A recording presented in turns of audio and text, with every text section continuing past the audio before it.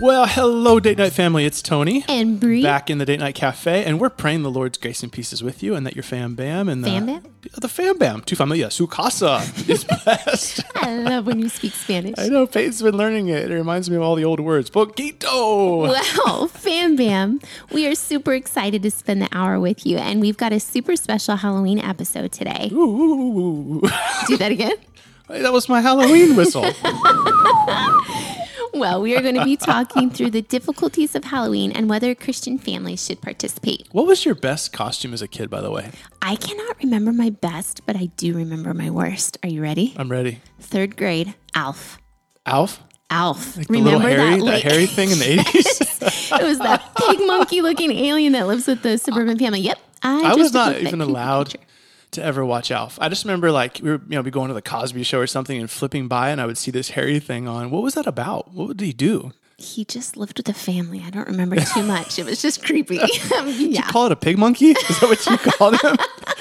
Pig monkey looking alien thing? Yes, totally. What was yours? Did you get beat up a lot wearing an Alf? It was a pretty rough day. I was always Superman. I mean, just the kid with the red underwear and the blue tights. That explains so much. By the way, note to all the moms out there, don't let your kid be the guy who wears the red underwear and the blue tights. Ethan, in fact, can I get some applause from all the kids who had to wear, yes, thank you, had to wear tights.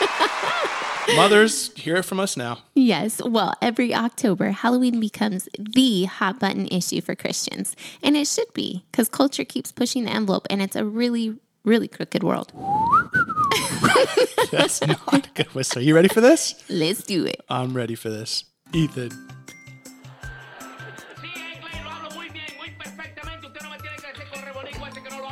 How dare you say that to me? What did I say? I don't know, but how dare you? Okay, well, this is such an important topic today because we've received a ton of questions from all of you, getting bombarded with all of the Halloween decor, the ghosts, goblins, black cats, and spiderwebs. I still remember, I think Zeke was like 4-ish. We walked into Home Depot and they had one of those hooded skeletons that moved. He started crying. I remember. Oh, it was so sad. I think that I would start crying when I see those things. The ones that move and they're really tall. Yes. Yes. You know what it makes me want to do? What? All right, so we are going to come back next week with how to talk romance with the kids. But this week, we're going to talk Halloween. I was just reading, actually, that as of 2019, Halloween was the, get this, second biggest retail holiday in the U.S. Really? Yeah, I mean, Christmas still beats it, but I'm sure most of us grew up trick-or-treating or carving a pumpkin. So where do we even start trying to wrap our heads around all of this? I think it's important to start with a brief history and to try to understand what Halloween is, and just to kind of get a big picture, because for most of us with our modern American conscience, we're not even prone to ask the questions about where things come from. We just kind of do them, and it's a part of the commercial enterprise.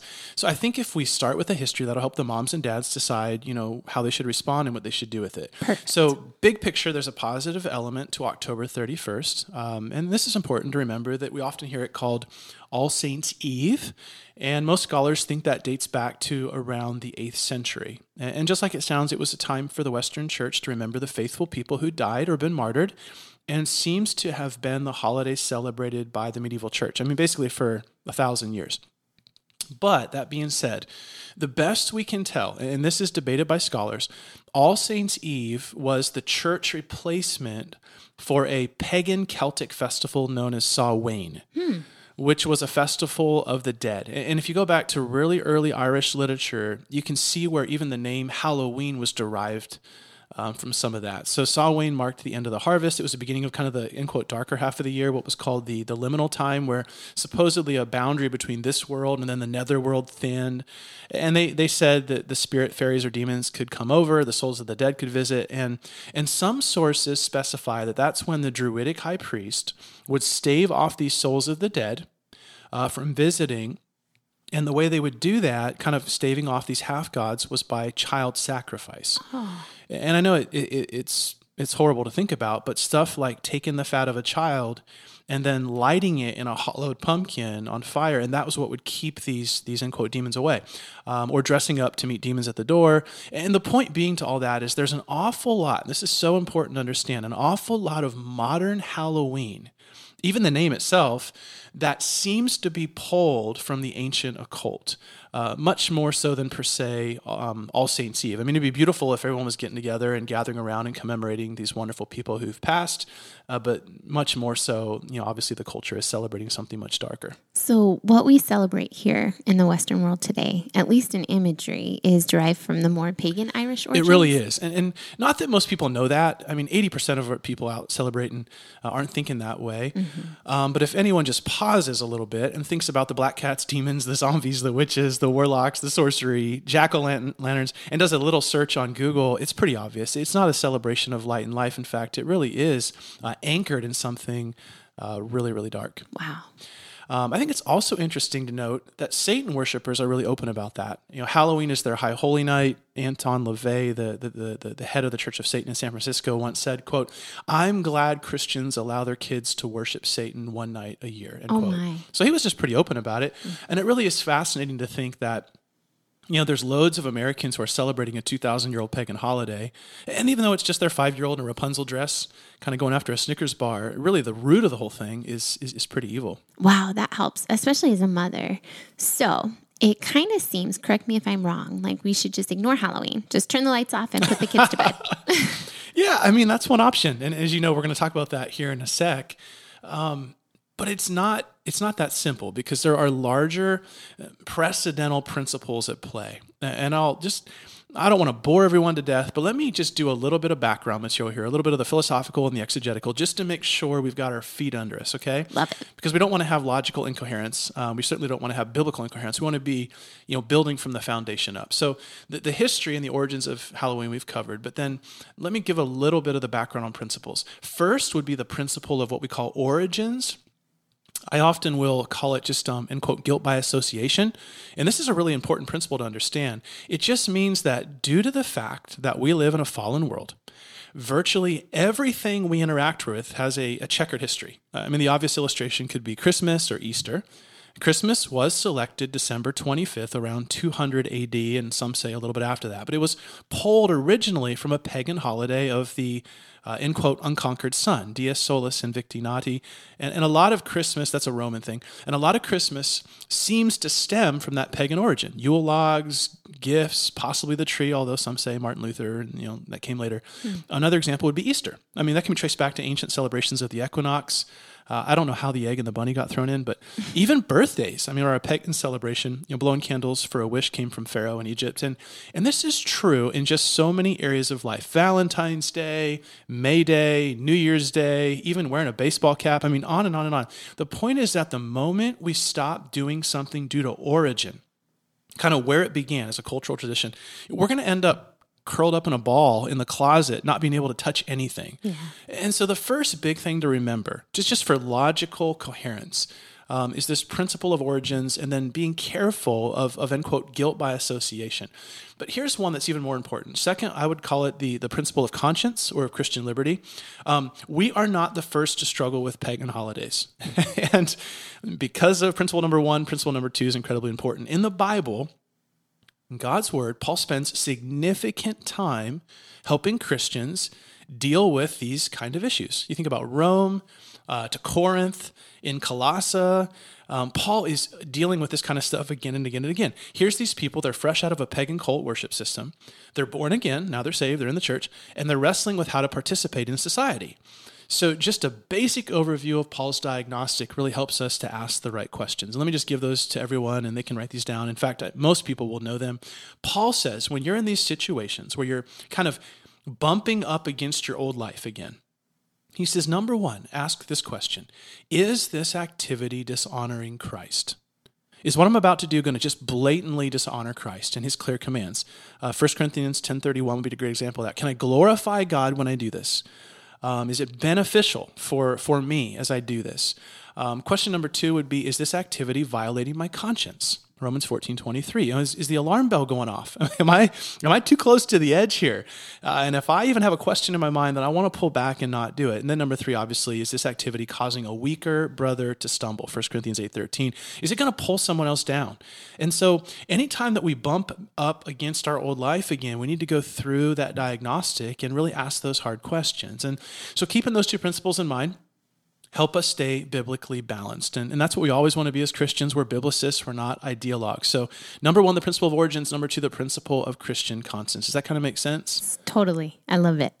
So let me try to simplify all that down. Based on those 2 principles, in a fallen world, most every cultural tradition will have had touched questionable practices. Yes. So as Christians who are free in Christ, we're always analyzing our involvement through the glasses of what honors Christ, is allowed by conscience, and would never harm a more vulnerable Christian? Yes. Okay. That's why you get paid the big bucks. Good job.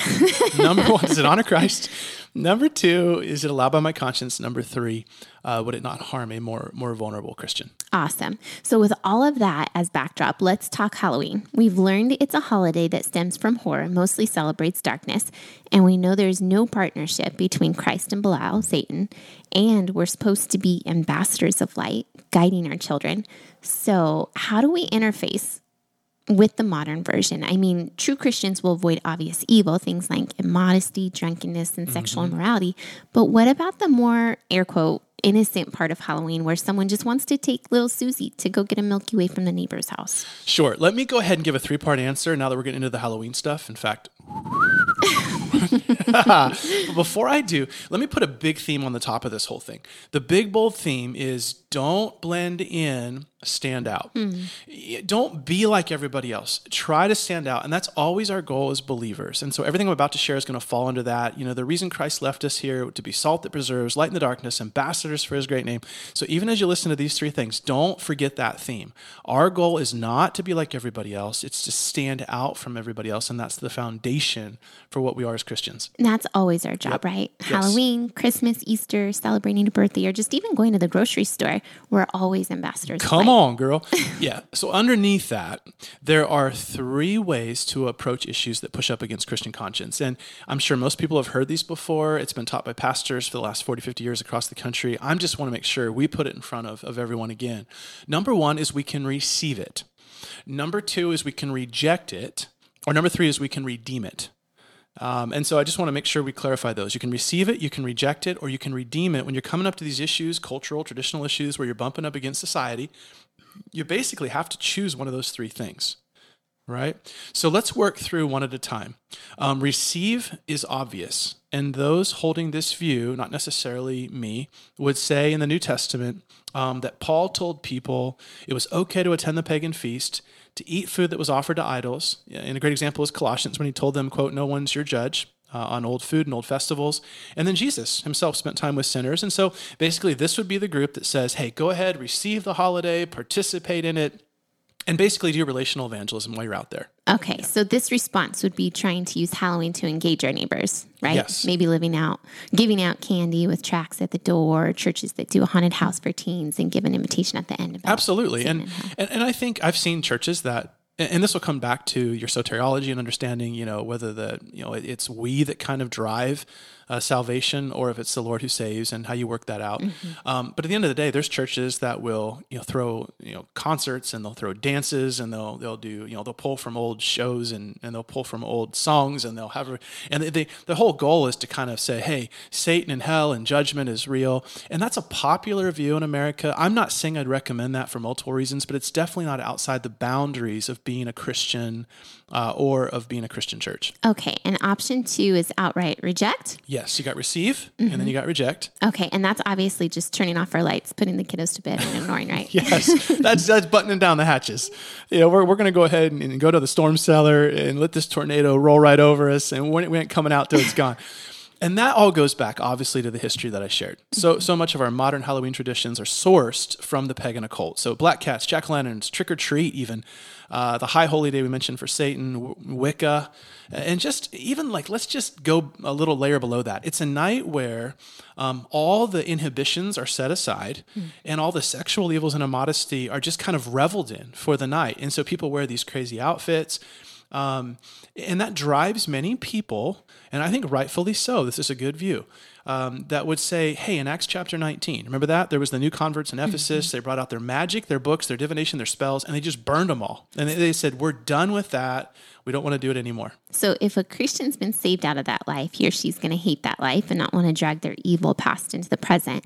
And that's why they may err on the side of caution with the kids. Basically make a clean break, right? Totally. And it's a pretty strong position because going all the way back to the theme of this thing, we don't want to blend in.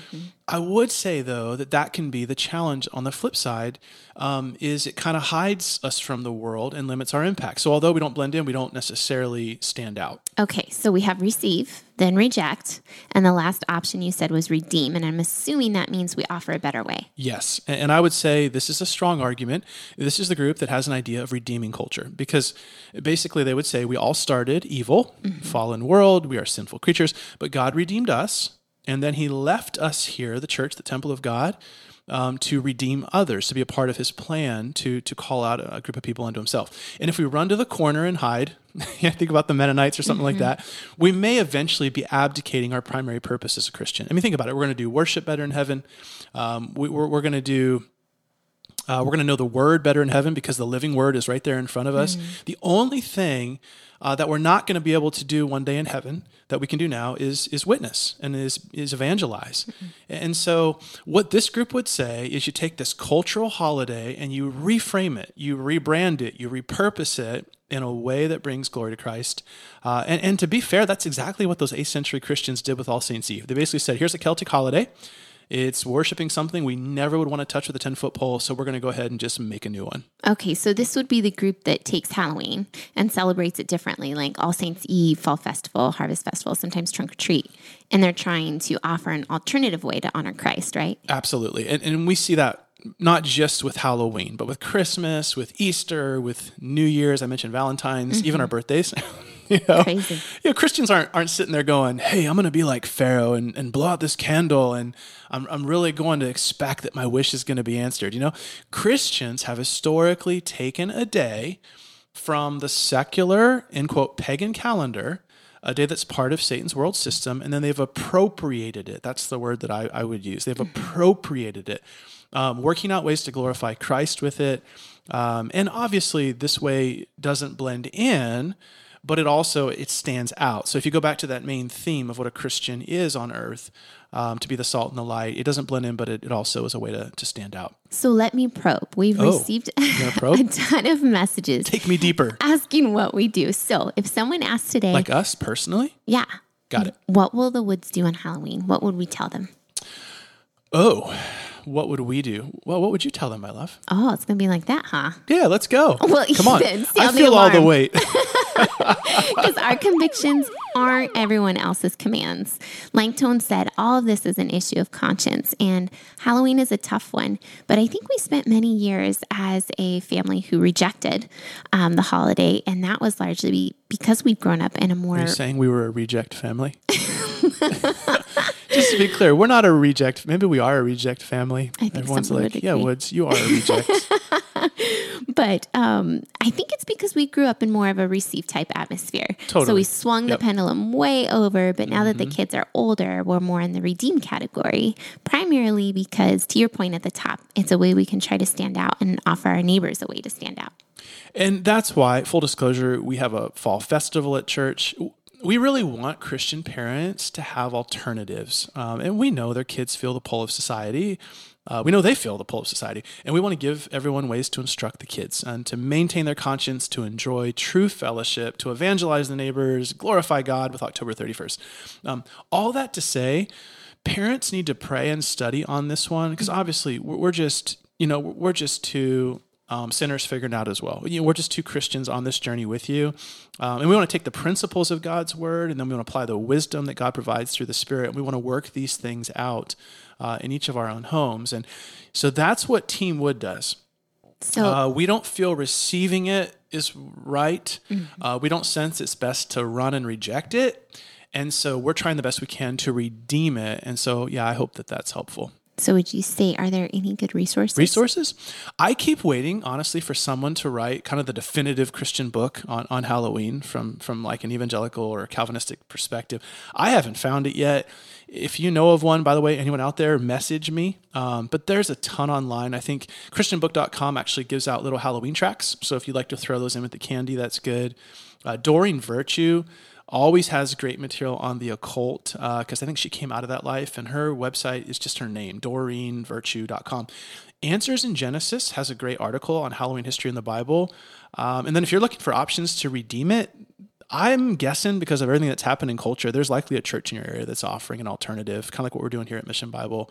And I hope that helps you all, and at the very least gives you some primary principles to pray on as a God-fearing home, and at least a direction of where to start researching online. And if you've still got questions, we're here to help on the journey with you and in life, and even for Halloween. Oh, that's time for, can I whistle again? Yes.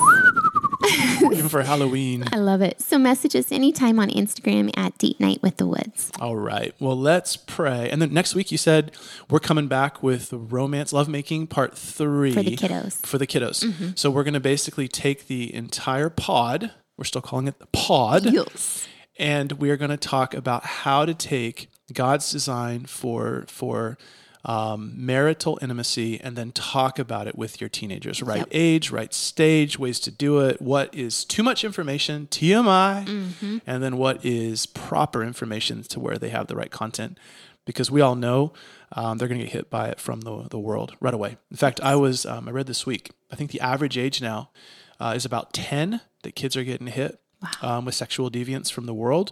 And by age 13, it's a massive number, like 80-90%. And in fact, the earliest now is a lot of kids are getting and seeing stuff at age 5. And so very important as parents, you can't hide under a rock with this stuff. You can't hide them under a rock. You got to get out front of it and make sure that they hear the beauty of God's design. So we'll talk about that next week. Okay, awesome. Let's pray.